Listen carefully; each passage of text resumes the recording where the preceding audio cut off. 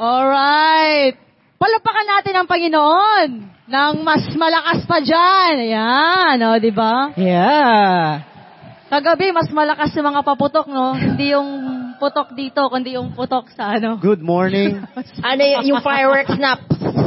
Gumanot? Fireworks. Magandang umaga, ka-Champions Community! Good morning, everyone! Ako po si Amy Sanchez. Ako naman po si Reynald Acosta. And of course, isang nag-iisang reason ng SFCC. Also, nag-iisang RJ de la Cruz ng SFCC.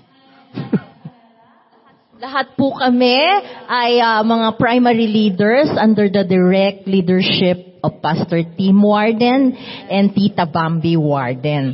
And this morning, we are very privileged to speak and share to you the Word of God. No, on behalf of the Wardens, gusto namin po kayong batiin ng Happy New Year! Yeah! Gusto naman ang pagsalubong ng New Year. Happy New Year. Kakantayin natin natin, Rizzy. Gusto ko sanang kumanta. Okay lang ba sa inyo? Yeah. Go, Rizzy. Okay lang? Yeah. Happy New Year to you. Happy New Year sa bawat isa. Maganda siguro sabihin sa kasama natin, Happy New You. Happy New You. Happy New You. Yan. Happy New Year. Tapikin mo yung katabi mo. Happy New Yes, Year. tama. At Right. lagyan mo natin ng ngiti. That's right. No, kasi Happy nga New eh. Year din sa'yo, Ate Rizzy. Ngayong bagong taon, or tuwing bagong taon, lagi nating naririnig ang katagang New Year's Resolution. Doon sa Facebook, may nakita kong pinost kahapon. May New Year's Resolution ka na ba? Wala pa. Pakopya naman. Diba? Marami sa social media ang nag-post at nag-share ng kanilang New Year's Resolution o gusto nilang pagbabagong mangyari sa buhay nila. Mayroon ba kayo? Tama si Reynald kasi lahat tayo mayroong mga New Year's resolution. And some people, pinaghandaan nila ito. Kayo ba, pinaghandaan nyo ba? Pinag-isipan. Meron ba kayo mga New Year's resolution? Meron yan. Linuhod mo ba? Parang nagbubulungan pa sila eh. Pinag-iisipan pa lang Ibig nila. sabihin, hindi nyo pa alam, hindi nyo pa sigurado. Pero sa ngayon, may mga katanungan. Ilan sa New Year's resolution mo ba ang nasa listahan ngayon at kailangan mo itong gawin consistently?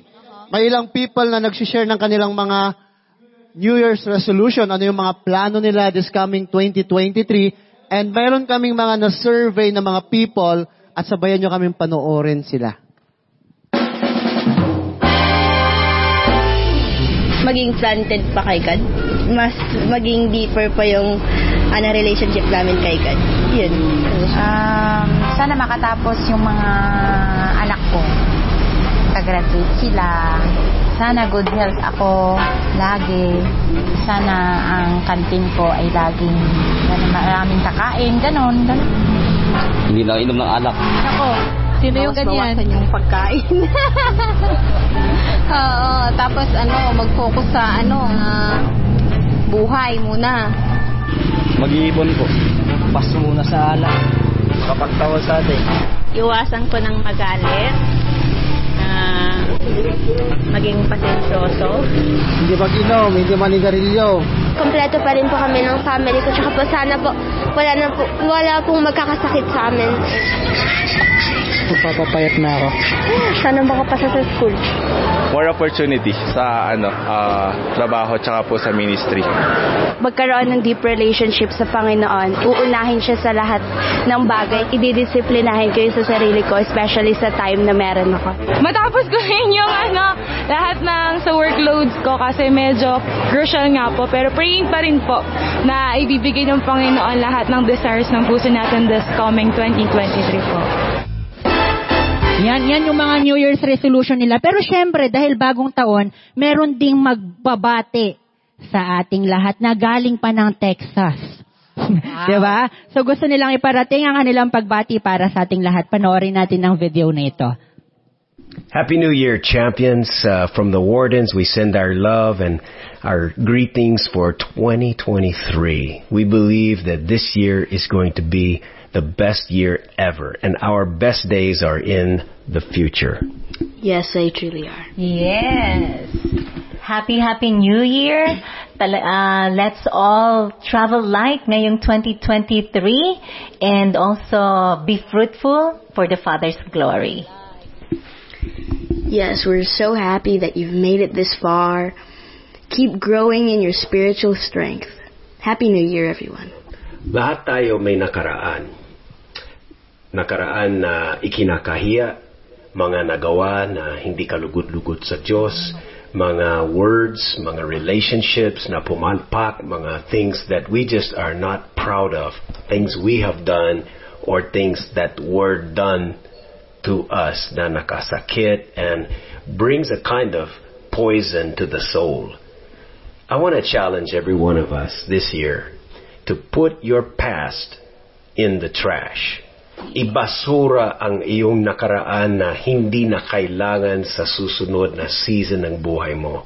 Paul said in Philippians chapter 3, "But one thing I do, I'm forgetting the past and leaning forward into what lies ahead." Put your past in the trash and be ready for a clean start on 2023. We love you. We believe God has the best for you coming, and we're going to help everyone be a part of that this year. So enjoy the rest of the service, and God bless you. We'll see you very soon. Happy New Year from the Wardens in Texas. Yeah. And see you soon. See you very soon. See you soon. Thank you so much, Warden and family, and see you very, Happy very New Year, soon. Warden. We Happy New Year. So, yan, napanood natin si Pastor Tim and Tita Bambi at Zion. Nasa Texas po sila, ganun nila tayo kamahal. Na hanggang dito, magpapadala sila ng video for us. Alam ko po na lahat tayo may hinandang New Year's resolution. Tama po ba? Yes. O, pakikalabit yung katabi mo. O, meron ba? Meron ba? Ako, 10 to 15 years na yata. Hindi pa rin nagyayari. Magpapayat. Para sa taon, gano'n. Tita, parang pareho tayo. Di ba yung mag-diet? Hindi kaya usang diet ngayon, tita. Di ba? Sa akin na isa sa New Year's resolution ko is makapagbasa ng book. Aminin niya yun. Kasi every year, lagi na lang New Year's resolution ko yun. Pero wala pa rin natatapos except dun sa mga books na mga students dahil kailangan namin sa school. Pero ang goal ko ngayon is mag-increase yung aking skills in knowing the Lord, yung knowledge about God, kaya magbabasa ako ng book. How about kayo, Tita Ann? Si Rizzy. Yun nga, magpapayat. Sa akin, mapuno ko na talaga yung alkansya. Sige, naniniwala kami, Tita. Hindi ako nakakapuno ng alkansya. Kailan mo bubuksan? Next year. Taas nga ng kamay. Ang mga relate ng paggawa ng New Year's resolution. Kada bagong taon. Patingin, kukunti totoo ba yan? Parang hindi naman. No, totoo? No? Walang pinagkaiba ang 2023. Di po ba? No? Resolution pa rin, at resolution pa rin. Ito mga pangako nating gagawin sa ating mga sarili, no? Before the year is up. Wala naman talagang masama, di ba? With trying to improve or better ourselves in specific aspects of our lives. Tama po ba? No. Lahat naman may gustong may new beginning o gusto mo pindutin mo, reset. No? Pero kadalasan, we fail. Correct. O di naman kaya, February pa lang, nakalimutan mo na may resolution ka. Dahil nag-Valentine Relate ba kayo doon? Nakalimutan na. Bakit kaya? Intindihin natin, ano ba ang resolution? Ulitin. Solution. No? Ito ay ang plano na iniisip natin that you want to do something you want. At more often than not, we rely on self-determination to pull you through. Tipo bang, ito gusto kong gawin. Ito ang paraan na gagawin ko para mapunta ako doon. Isipin natin, ang mga common resolutions sa mundo. Nabanggit na kanina, yung iba, no? Lose weight. Ako, sabi ko nga, hindi naiinom. Narinig natin. Eat healthy. Hello na naman, no? Hello. Stop smoking. Ilan ba dito ang ganyan? O kaya, magsisave na ako ng money. Na hindi mo naman nagawa-gawa. O kaya yung iba sa atin, promise. Magre-read na ako ng Bible. I-read ko mula Genesis hanggang Revelation. 2-3 beses sa isang taon. Wow, ha? O kaya mag-spend time with God daily. Sometimes we fail. No? Alam nyo, familiar ba kayo sa kasabihang, the road to hell is paved with good intentions? Wow, may intention kang maganda.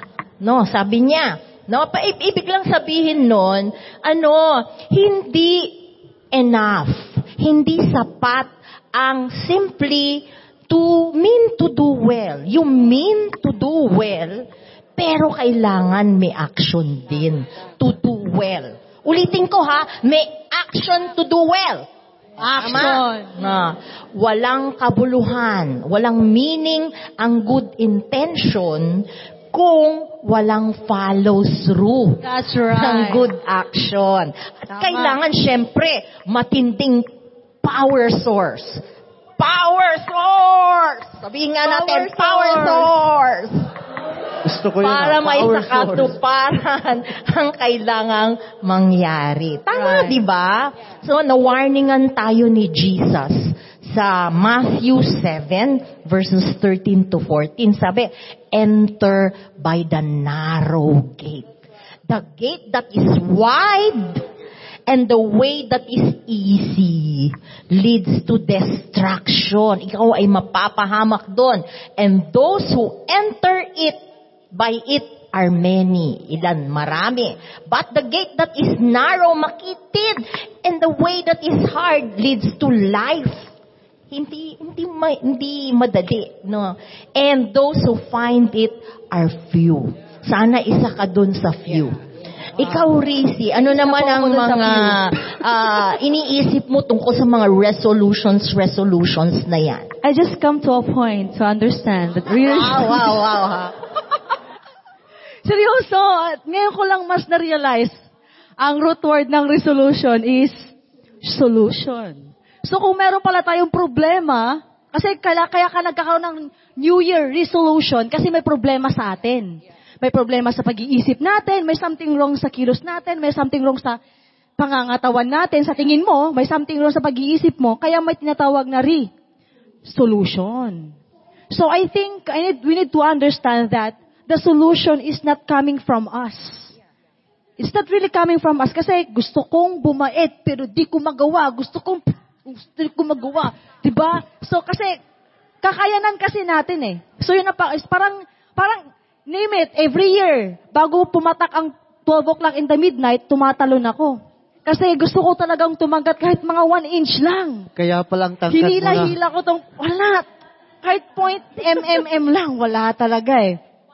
You know, lagi tayong gumagawa ng ating New Year resolution halos every single day sa buhay natin. Pero bakit nga ba walang nangyayari? Because sabi ko nga, dahil sa ating sariling kakayanan.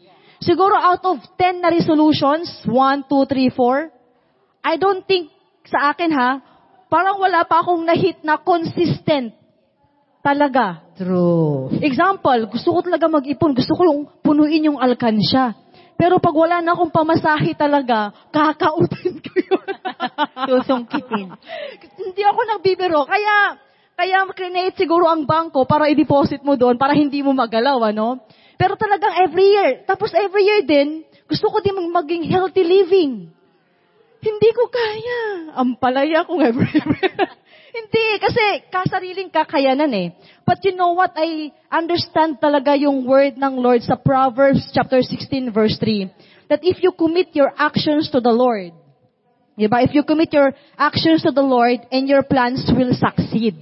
Remember, commit your plans to the Lord and your plans will succeed. Pero kung sarili nating kakayahan yon, sasabihin ko sa inyo, taga 100%, you will fail. You will fail. Even ako kasi naranasan ko yun. Every year is a year of blessing, prosperity, where miracles and breakthroughs can and will happen. Because the Lord will let us experience His goodness and mercy. Again. Kaya nga totoo yung sinasabi na His grace are new every new year. every day sa buhay natin. 2022 is a good one, but 2023 is a great one. That's right. And Psalms chapter 34 verse 8, oh, taste and see that the Lord is good. Blessed is the man who takes refuge in Him. Tama, I agree, Ate Rizzy, na 2023 will be a great one. That is why this year, seek revelation, not resolution. That's right. Diba? Yes. Maybe mapapaisip ka, ano nga bang ibig sabihin ng revelation na to? Pag sinabi mong revelation, that is communication from God to His children. Revelation is the specific word of the Lord. And surely, may word ang Panginoon personally sa'yo. Hindi lang sa amin, hindi sa buong family. Yeah, may word sa buong family, pero surely, may word ang Panginoon sa'yo personally. For example, for the past 30 years, sa Champions community, God has been giving the church clear and specific revelations. Specific word, tema na susundan natin sa buong taon. Diba kung mapapansin nyo, may tarpaulin doon. Sa likod nung green. Yan. Diba? Specific na word ng Panginoon para sa ating lahat. For example, noong year 2022, ang word ng Panginoon sa ating church ay pro-family. Di ba kung maalala nyo, may kanta pa tayo, pro-family is love. Family is diba? love. Pro-family. Sample lang yun. Love. Yeah, pro-family. At nangyari nga, no, ang kalooban ng Diyos. Noong year 2022, napakaraming family ang na-save. Maraming family na ayos na reconcile, na restore ang mga relationship na pilit sinisira ng kaaway. At maraming family ang napalapit pa sa Panginoon. Hindi na lang mga anak ang nandito. Nandito na rin ang mga tatay, mga nanay, mga in-laws, buong family. Di ba kung maalala nyo, ate, January 1, 2022, nagkaroon tayo ng family anointing. Di ba? Yes, buong taon yan. That. Ang rami. Dito na yun, di ba? Tama. Diba? At maraming ginawa ang Panginoon noong taong 2022.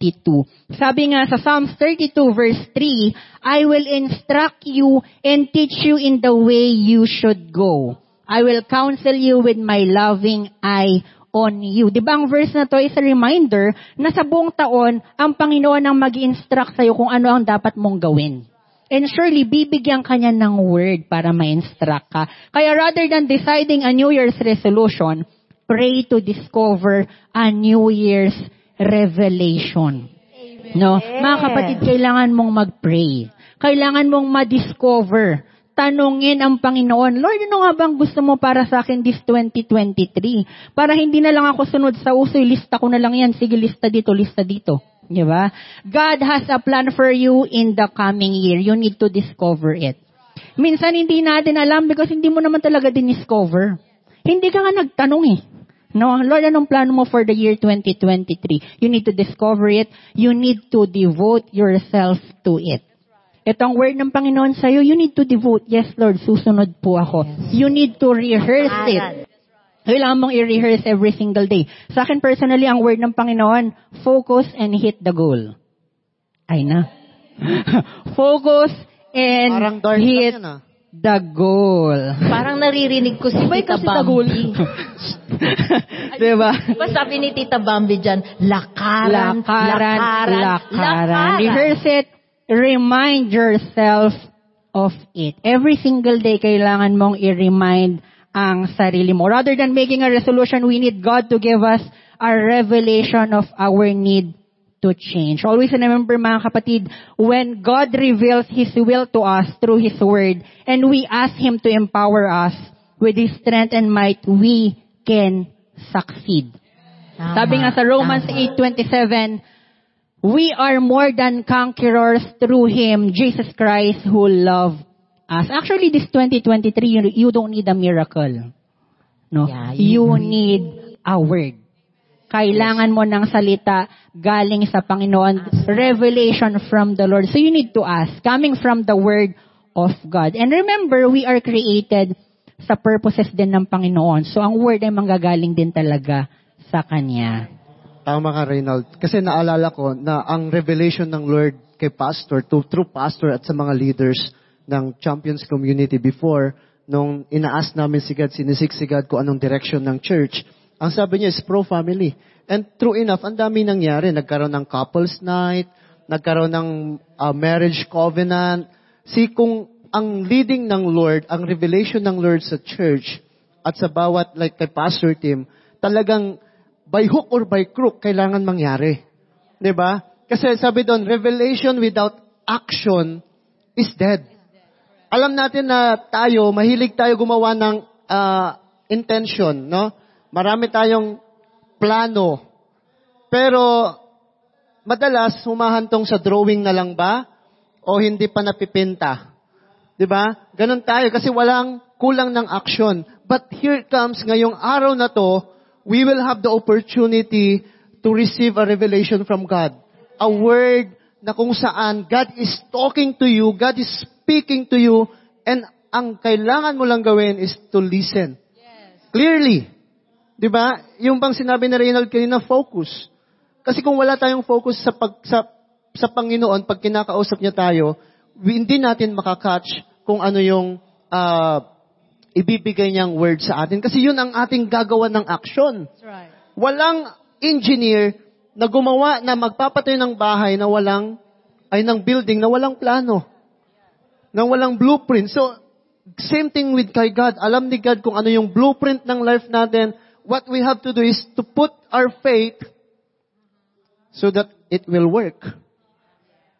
To put yung step of faith natin, yung trust and dependency natin kay God para mag-work. And sabi dito sa Isaiah 55, 9-10, as the heavens are higher than the earth, so are my ways also. Sabi ng Panginoon, are higher than our ways. Yung ways natin. And His thoughts are higher than your thoughts. Kaya, masasabi natin, so if my word that goes out from my mouth, kasi may word na lumalabas sa mouth ng Panginoon, it will not return to me empty, but it accomplish its purpose sa life mo. And na-mention kanina, God began the good work sa life ng bawat isa sa atin. So, pangawakan natin yung word na binigay ng Lord sa atin. One word na pinangahawakan ko sa Panginoon, the revelation from God nung last year, sabi niya, you're the head, not the tail. And you're my beloved son. Yung mga simpleng word na yun na kailangan pang hawakan. Kasi along the way, yung journey natin kay Lord, maraming interruption na pwedeng mangyari. But if you anchor yung faith mo, yung action na ginagawa mo sa word ng Lord sa life mo, bullseye ang pwedeng mangyari. Yeah, I agree with that. Speaking of revelation, how to discover God's revelation? Napaka-importante na bawat isa sa atin, meron tayong revelation from God. Ako nung nag-exam ako years ago, actually hindi ko maintindihan ano ba talaga ang purpose ng Lord. I just took the exam because I need it. Kailangan ko sa job, kailangan ko, yun ang demand sa akin. But then, habang nag-wait ako kay Lord, sabi ko, God, bigyan mo ako ng revelation. Why do I need to pass it? Bakit? And God revealed sa akin kung bakit ako magtitake ng exam at kung bakit niya ako pinasa. Because to use yung testimony sa life ko. Kasi grabe kabuti at faithfulness ng Lord sa atin. Kung kaya niyang gawin sa akin yon, kaya niya rin gawin sa iyo. Kahit na anong gawin natin, anong resolution, anong paghihirap na pwede natin gawin, hindi natin yun makakaya without God's revelation. Because God's revelation is the Word of God and yun ang magiging guide natin sa pang-araw-araw. Tama? So sabi dito, unang-una, how to discover God's revelation is to seek God's perspective.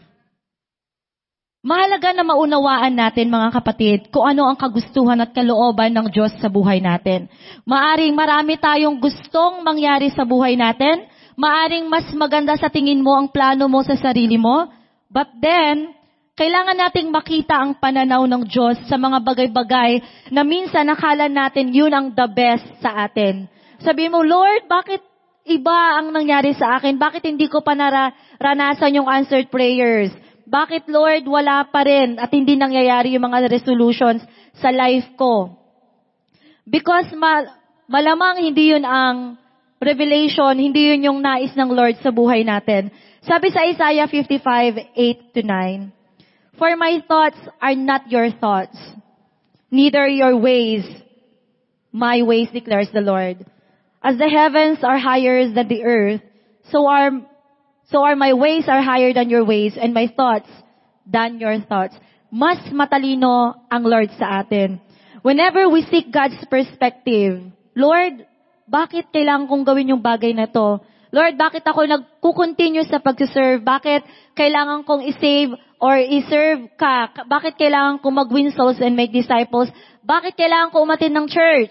Bakit kailangan ko mag-cell group? Kasama yun sa revelation ng Panginoon. We need to seek God's perspective sa bagay-bagay na yun. And sabi sa Romans 8:31, "What then shall we say in response to these things? If God is for us, who can be against us?" Baka sabihin mo, Lord, bakit hindi tugma ang nais mo sa buhay ko? Kasi ang plan ng Lord mas best kaysa sa plans natin. And the Lord, lagi mong tatandaan na the Lord is not against you. Yes. And ang puso niya ay hindi laban sa'yo. Ang puso niya ay para sa'yo. And because of that, choose to be in God's presence. In every seasons of our life, maybe in season of pain, season of waiting, season of answered prayers, season of tears, season of longing, season of doubting, choose to be in God's presence. Kasi kahit na sabihin mo, hindi mo alam kung anong gagawin mo, hindi mo alam kung anong direction ang gagawin mo, but if you are in God's presence, you are in the right place. You are in the right position. Dahil sa presence sa Panginoon, you can spend time with Him, you can ask direction, you can just seek Him, and sa lahat ng priorities natin, especially this coming 2023, alam ko po sa bawat isa sa atin, napakaraming listahan na pwede nating gawin. Pero napakadaming lugar na pwede mong puntahan. But then, choose to be in God's presence and dwell in the house of the Lord. Because in Him, in every seasons of our life, choose to be in the presence of God and you will know Him more. And you will seek God's revelations through that. Alam mo, Jamela, kakambal niyan. Actually, you cannot do without the other. Choosing to spend time in the presence of God is also intentionally seeking His Word for you. No, habang kausap mo, habang nasa presensya ka ng Panginoon, pinipili mo na talagang yung basahin at talagang piliin yung salita niya para sa'yo. Haven't you noticed that if you read the Word of God, meron at merong, wow, may ganyan, rar, may ganyan sa'yo. Meron talagang tumatalon sa iyo. Diba? May tumatalon sa'yo, para sa'yo yan, yung sinasabi. So, intentionally get into the Word of God. Ako, nung early part of 2022, napansin ko, ang bilis kong mainis, magalit, yung ganyan. Nasabi ko sa sarili ko, God, I think I don't know how to genuinely love people. Kasi I see the worst in people. Parang yun ang na-emphasize. Parang yun ang nakikita ko instead of the good things. Kaya I prayed to God. No? Tapos sabi ni God sa akin, they will know that you are my child when you obey. If you love me, obey my commandments. Yun ang sabi ni God sa akin. At ang una niyang sinabi sa akin, di ba, nasa love the Lord your God and love other people as you love yourself. Ang sabi niya sa akin, unang-una mong gagawin, ilista mo yung mga kinaiinisan mo. At opposite that, you find traits that are positive for them. Pupwedeng itong taong ito ay maalaga naman sa mga anak. O di lagay mo doon. And you think that trait of that person to me. Tama ba yung aking grammar? You think that trait for that person para sa akin kasi ginawa ko siyang ganyan. And therefore, makikita mo unti-unti kang matatransform. And be thankful in little things. Yun ang sabi ni God sa akin. Sabi nga sa Hebrews 4:12, the word of God is living and active. Talagang i-choose natin, piliin natin na talagang lakaran natin at talagang maging active sa ating buhay. Anong kwenta ng narinig mo na natili lang sa utak mo? Niloloko mo lang ang sarili mo. You're just like a gong na maingay lang, walang kwenta. Kailangan narinig mo, nabasa mo, lakaran mo. Let that be manifested in your life. Kaya importante. Kasi parang tao lang yan no? Kung may magsing-irog dyan, no? Bago kayo naging magsing-irog, ay, syempre lagi kayo nag-uusap. Lagi kayong spending time with each other. Kaya nga sabi ko, magkakambal yan. You like to spend time with each other. You like to listen to the voice of your loved one. You want to know his likes, his dislikes, so that you would know how to please that person. Ganin din tayo kay God. Alamin natin kung anong gusto niya at yun ang gawin natin. Yung mga ayaw niya, wag nating gawin. Diba? Ganun talaga. Dapat talaga babad tayo sa salita ng Diyos. So, Tita Amy, kung sinabi nating babad, kung sa Google tayo nagbababad, ibig sabihin, nagkakaroon na tayo ng time, kung tao ang Google, relationship with the Google. My point is, yung time natin na pupunta doon, kasi na ako din mismo din kasi di ba pa nagbabrowse ka ng Facebook, hindi mo namamalayan, you also have a relationship with the Facebook na, kasi yung time mo na pupunta doon, because time is precious.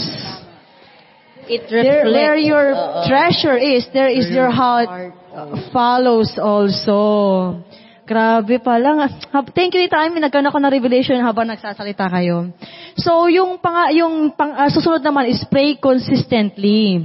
Maganda na renew year solution natin is lumalim ang ating prayer life talaga. Si Tita Bambi, pag tinanong namin siya last week, ikaw, Tita Bambi, ano ba ang new skills mo na di-develop? Sabi niya, gusto niyang lumalim pa sa pagbabasa ng Biblia.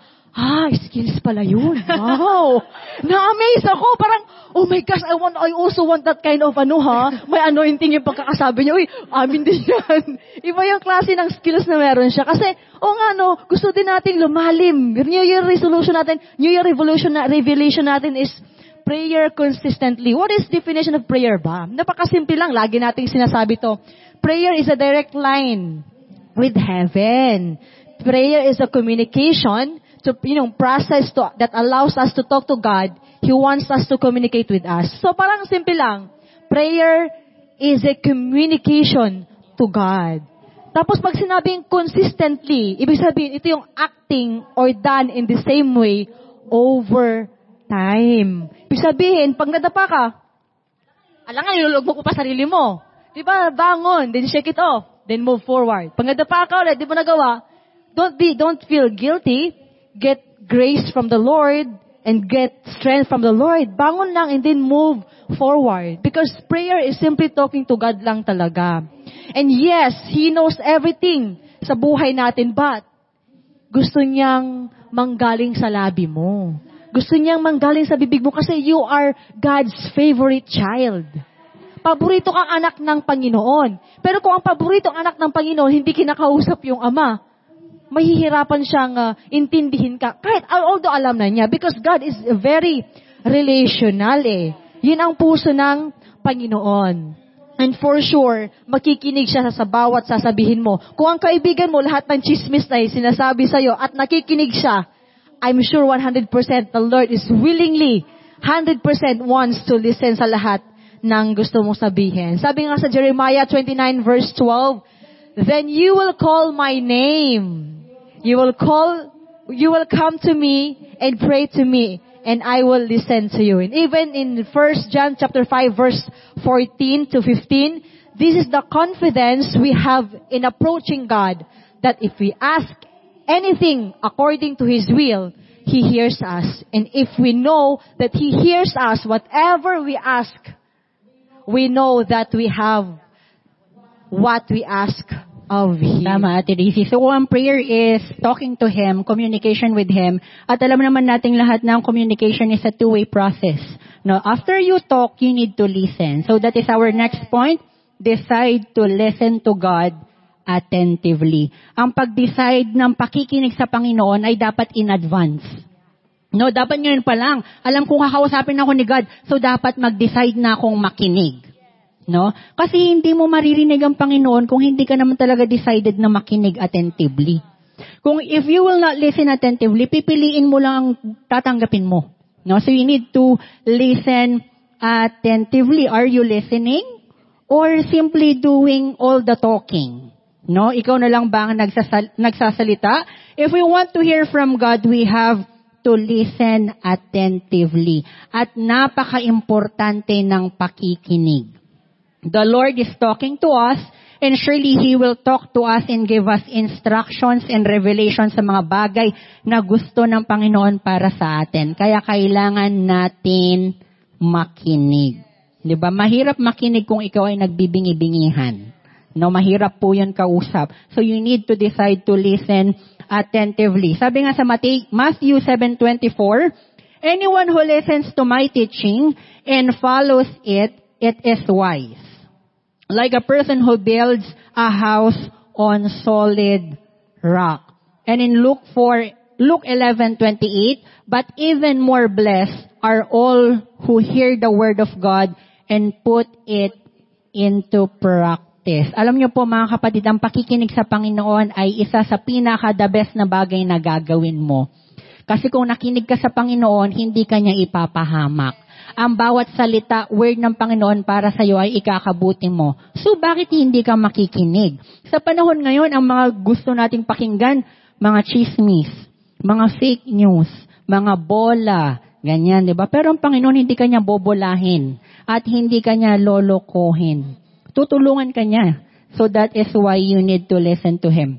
And next point, surround yourself with wise people who will bring you closer to God.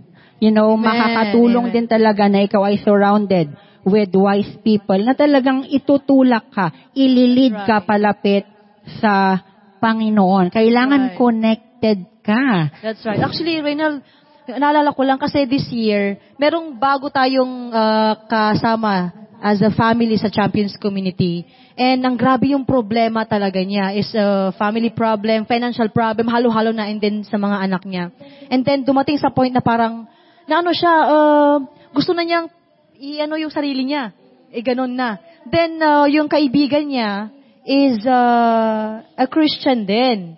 Then, narinig niya na, uy, punta tayo sa ganito, sa church, sa Champions Community, ganyan. Hindi pa natin to kasama dito.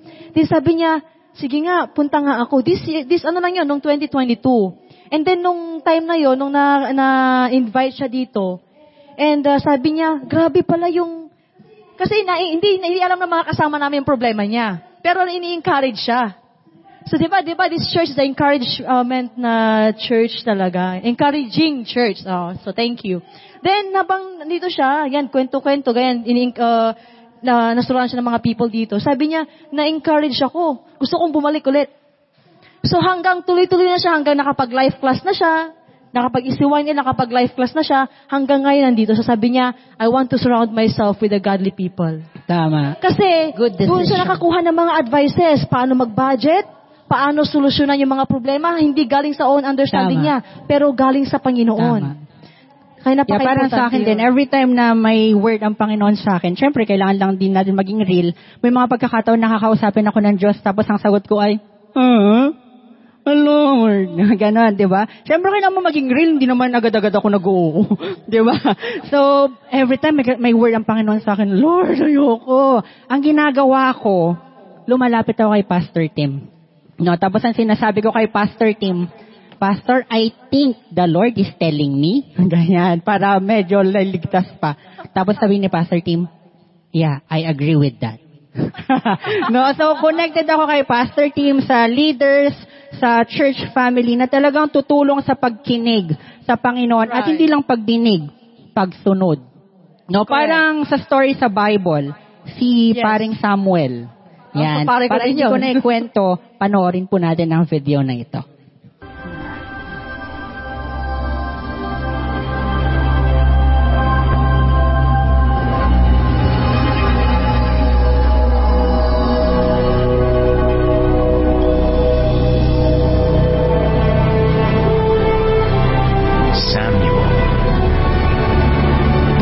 Ano po yun?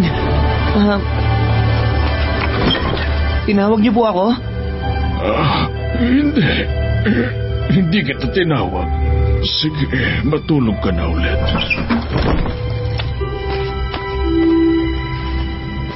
Samuel.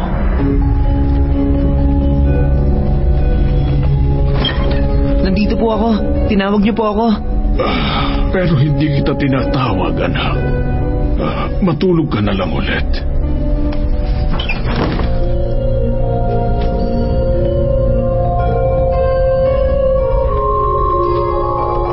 Samuel.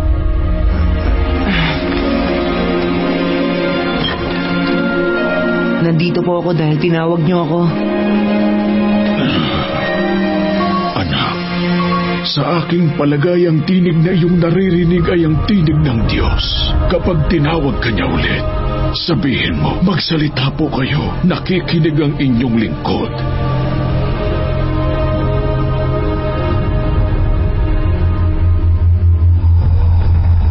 Samuel.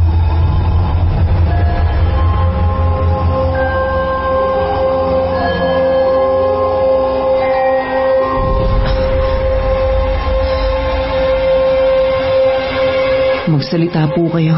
Ang inyong lingkod ay nakikinig.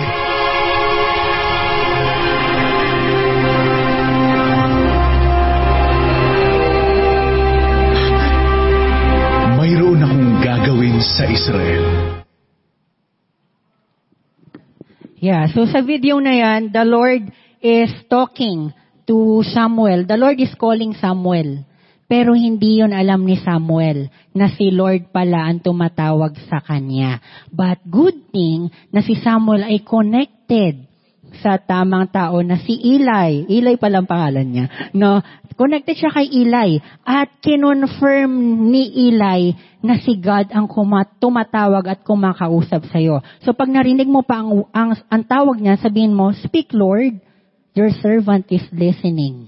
No? Dahil connected siya, natulungan siyang makinig, nabigyan siya ng word or ng revelation at natulungan ang buhay ni Samuel. Isa sa mga karakteristik ni Lord is mangulit. Kasi kinukulit ka niya. Even ilang beses niyang tinawag si Samuel.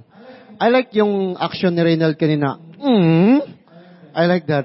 Kasi many times when God says something to us, ang response natin is ganon. Or mas may malala pa. Pero ang gusto lang ng Lord sa atin, di ba pag tayo gumagawa ng plano natin, fit sa kung anong gusto natin. But when God speak to us and He wants us to do something, or He give us word, minsan, hindi naaayon sa gusto natin. That's why ang number 2 na point natin, maliban sa seek God's perspective, is we have to commit. Yes, Lord, I will. Kailan ka last nagkaroon ng, anong tawag mo doon, yung... Sige. Basta yan, yung bang I will, yung bang pangako. Ito lang, ang one word lang na gustong sabihin, gustong marinig ng Lord sa'yo is, you commit. You commit. And after that, when you commit to something that God wants you to do, you have to submit. Kasi without submission, hindi mo makikita yung breakthrough kahit gaano kaganda yung binigay ng Panginoon sa'yo. At alam mong, eto na yon, fit na sa akin. Pero without submission, sa God, sa leaders, without confirmation pati, hindi rin mangyayari. And also, syempre, kalakip nun, when we commit and submit, dapat yung obedience sa direction na yon. Dapat dun tayo pumupunta. Dun yung linalakaran natin. And alam ko, ang Lord hindi kanya hahayaan na masway.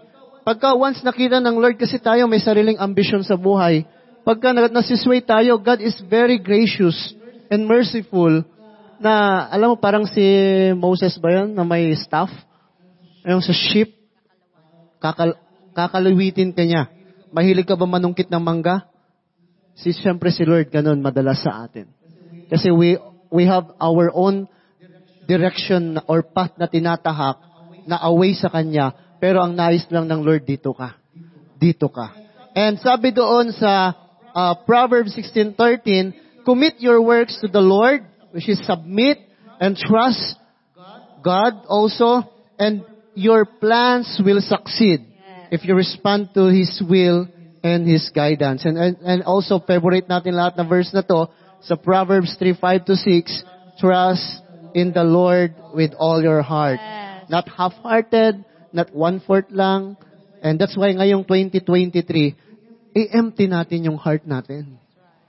Kasi, hindi ma-feel ng Panginoon kung may something na nag-occupy ng heart mo na hindi mo ma-let go. And yan ang gusto ng Panginoon. Bakit din tayo nandito ngayon?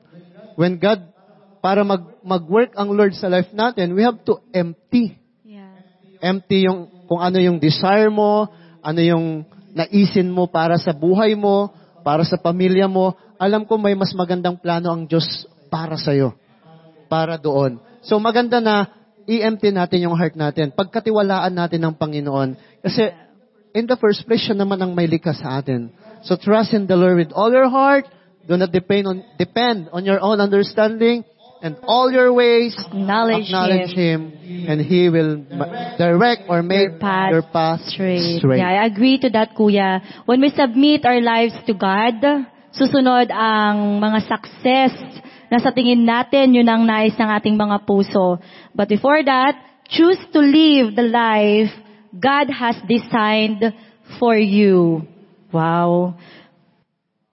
Kung sa tingin mo, ang parents mo, walang plano sa'yo, at hindi mo alam kung anong pagka-design ng buhay mo, pagka-disenyo, kung anong purpose, the Lord has a purpose for you. That's why we choose to live the life God has designed for you. Yung purpose ng Lord ang manguna sa atin, hindi yung purpose natin. Sabi sa Proverbs 14:12, there is a way that appears to be right, but in the end, it leads to death.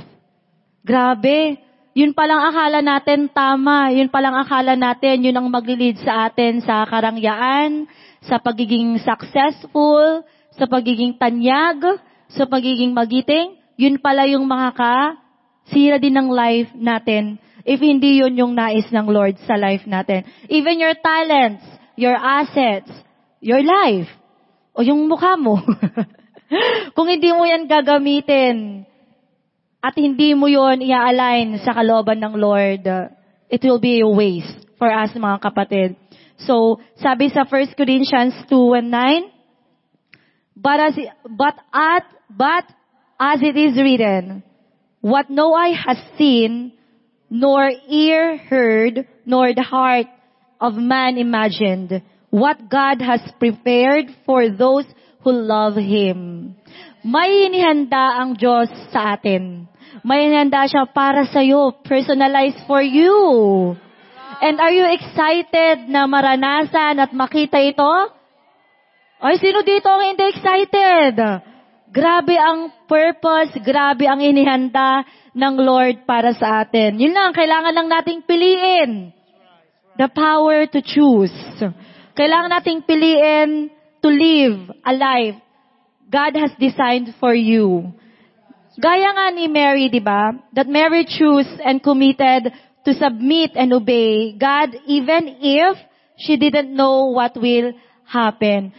Meron ba kayo dito? Nalala ko nung high school ako, may promise ang Lord sa akin. Sabi niya, for I know the plans I have for you, says the Lord. Plans to prosper you and not to harm you. Plans to give you hope and a great future. Hindi ko makita nung ako'y high school because 6 kami magkakapatid and yung mother ko walang work, yung dad ko before, hindi rin ganon ka fully na support sa amin kasi we are 6 na nag-aaral. And ang promise ng Lord sa akin, I will give you a great future. Pero pinangawakan ko yun. Grabe, ilang years ang dumaan. Like Mary, kahit sinabi sa kanya na meron si Jesus, ipapanganak niya, naniwala siya. Kaya sabi ko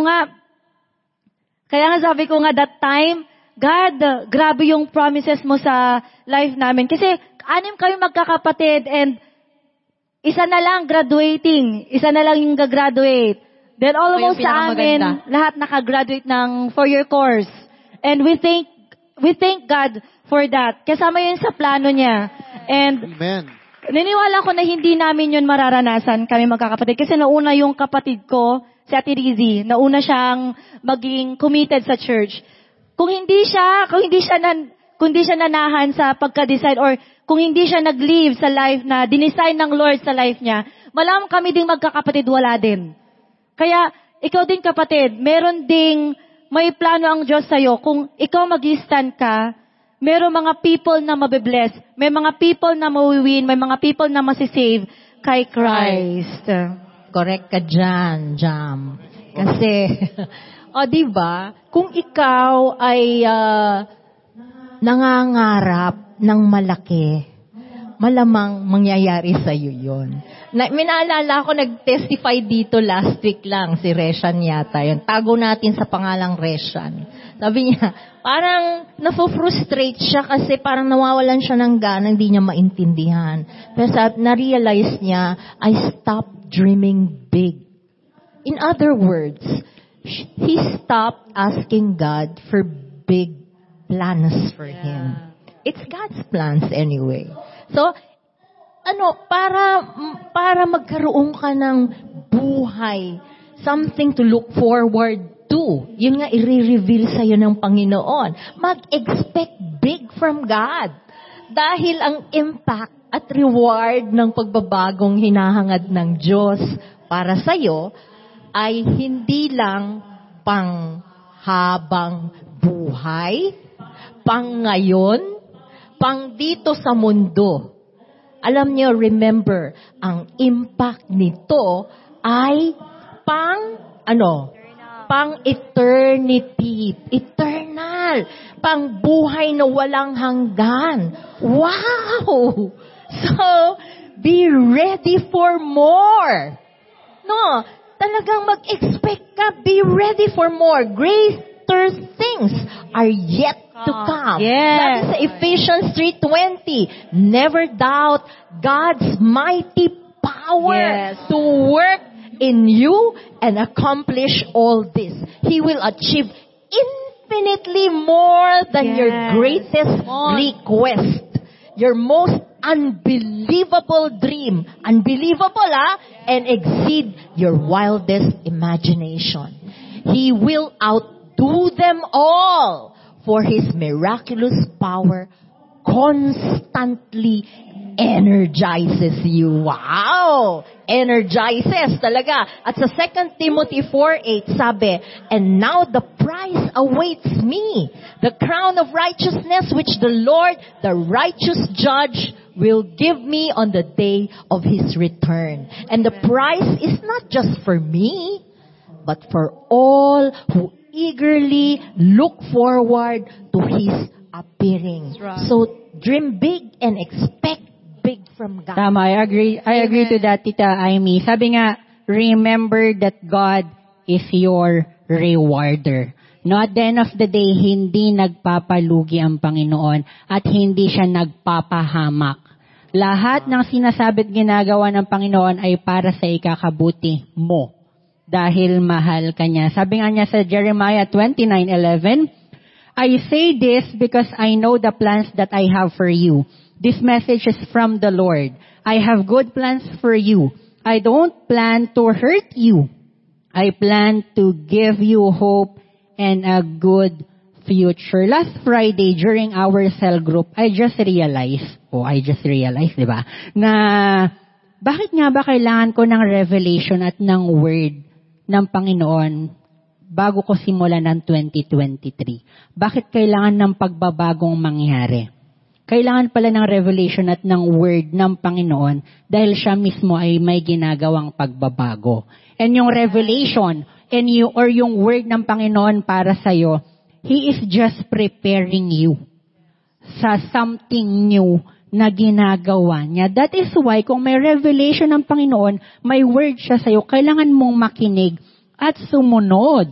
Yeah. Kasi kung hindi ka makikinig at hindi ka susunod, hindi ka magiging ready sa something new na ginagawa ng Panginoon. No, sabi nga sa Revelations 21:1-7, I saw a new heaven and a new earth. I heard a loud voice shout from the throne, God's home is now with His people. He will live with Him, and they will be His own. He will wipe all tears from their eyes, and there will be no more death, suffering, or pain. These things of the past are gone forever. Then the one sitting on the throne said, I am making everything new. Write down what I have said. My words are true and can be trusted. Everything is finished. I am Alpha and Omega, the beginning and the end. I will freely give water from the life-giving fountain to everyone who is thirsty. All who win the victory will be given these blessings. I will be their God, and they will be my people. Mga kapatid, today is a perfect opportunity to remind everyone na may ginagawa ang Panginoon. 2022 is done, but 2023 is here. And surely the Lord is not yet done. And He will give us a specific word. You need to listen, you need to obey. Because that is your preparation sa ginagawa ng Panginoong breakthrough, miracle, and revival sa buhay mo at ng pamilya mo. Ayoko namang i-disappoint ang bawat isa, no? Kasi encouragement nga ang meron tayo ngayon. But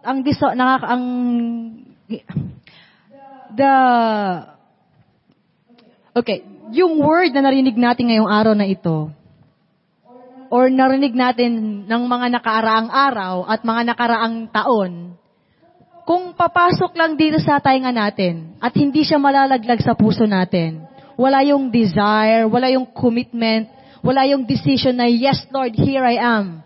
Send me. Lord, here I am. I want change. Kung ang word ng Lord ay pumasok lang sa ating tainga at andyan yung mga ibon, diba sabi sa Biblia, ready to take all and eat all the word of God pag hindi siya na-plant sa puso natin. Kasi kung hindi siya na-plant sa puso natin, hindi yan lalago. Hindi yan mamumunga. Pag yan kinain ng ibon, para ka lang humarap sa salamin at nakita mo may muta ang mata mo at sabihin mo na, okay lang yan, design yan. Umalis ka na sa harapan ng salamin. Nakita mo may katay ka pa, sabi mo, ay, milk yan. Umalis ka na. Pero pag nakita mo sa salamin na, ay, yung word ng Lord, mayroon palang something dito. You have to have a decision na, I have to remove this, and this. I need the grace of God.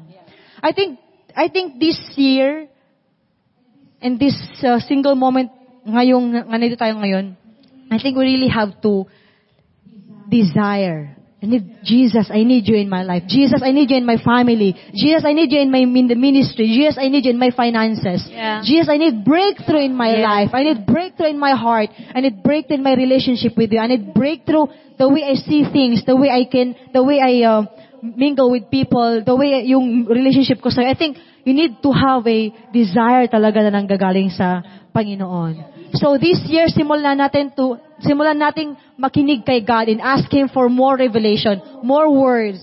And the Lord will guide you every single step hanggang sa mangyari sa buhay mo yung revelation na yon. Yeah. Because faith without action is dead. So, lahat tayo nakarinig ng pare-parehong salita.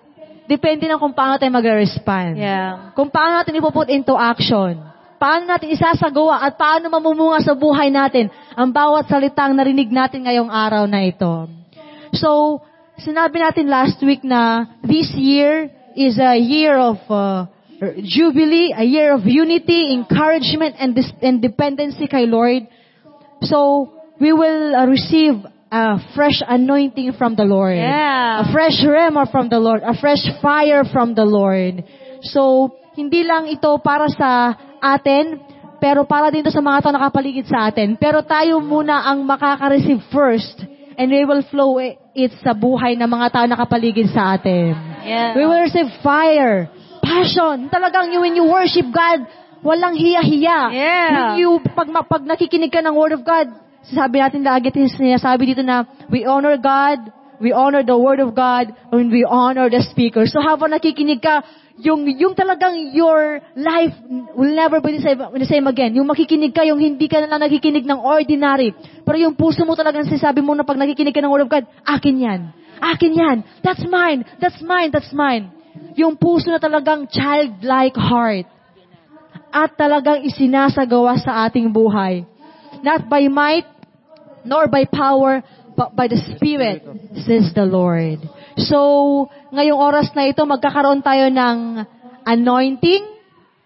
Sinong gustong makareceive ng anointing from the Lord? Yeah. Grabe.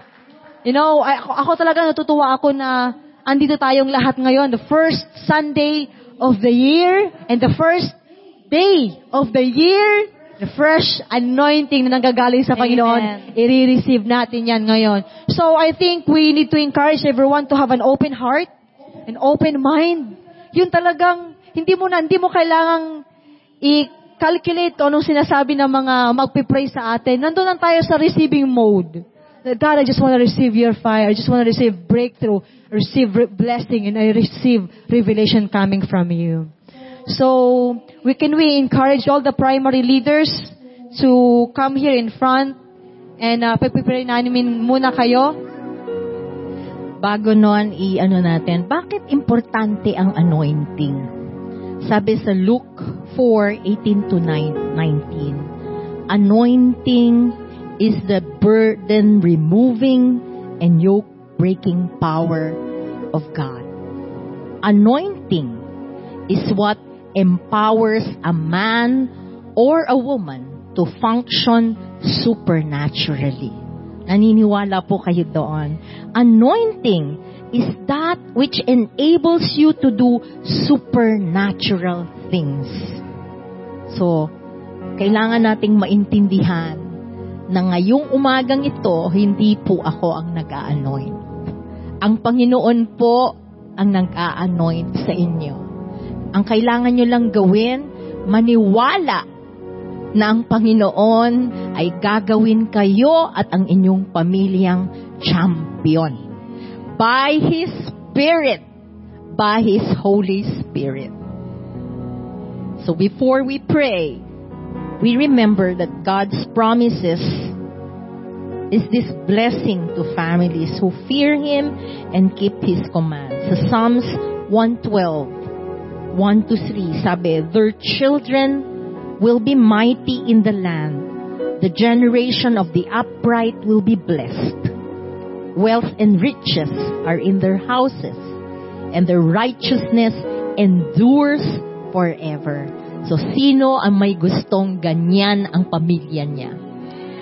It's time to rededicate our families to God.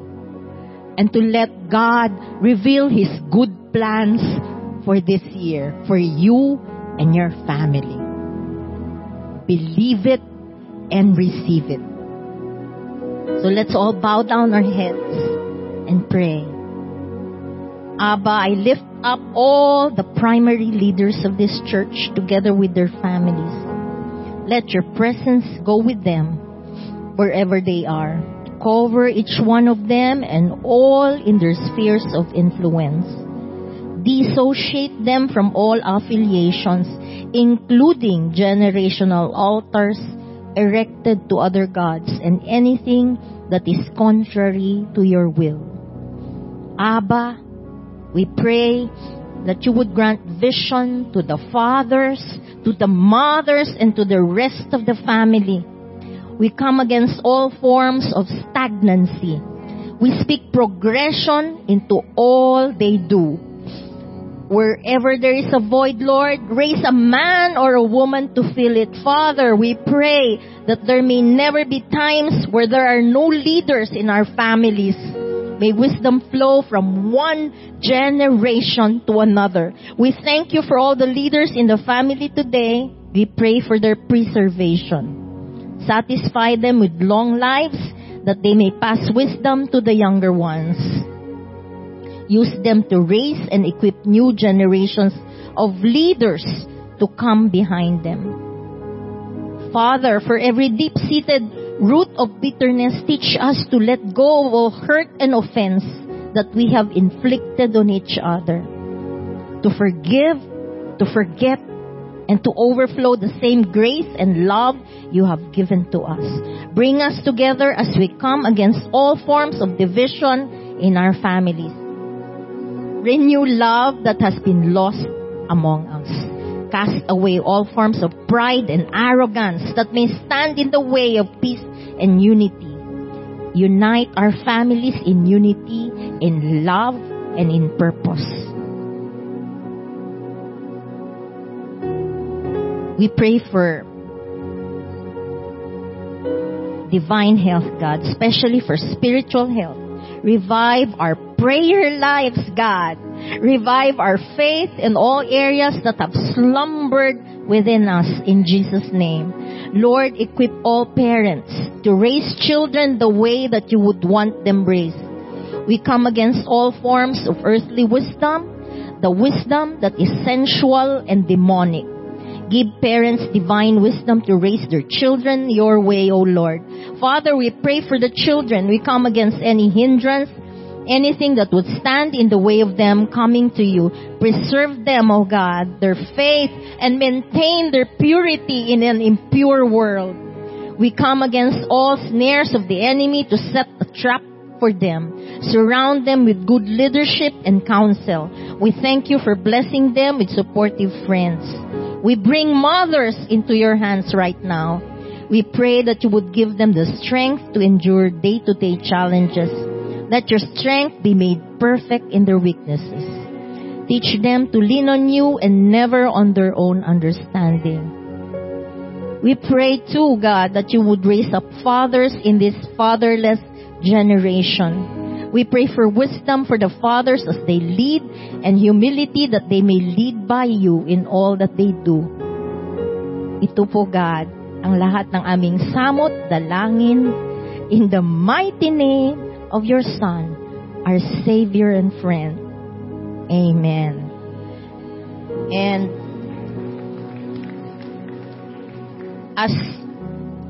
as I anoint your heads, you leaders, remember that God is empowering you to have champion families. Supernatural power from the Holy Spirit.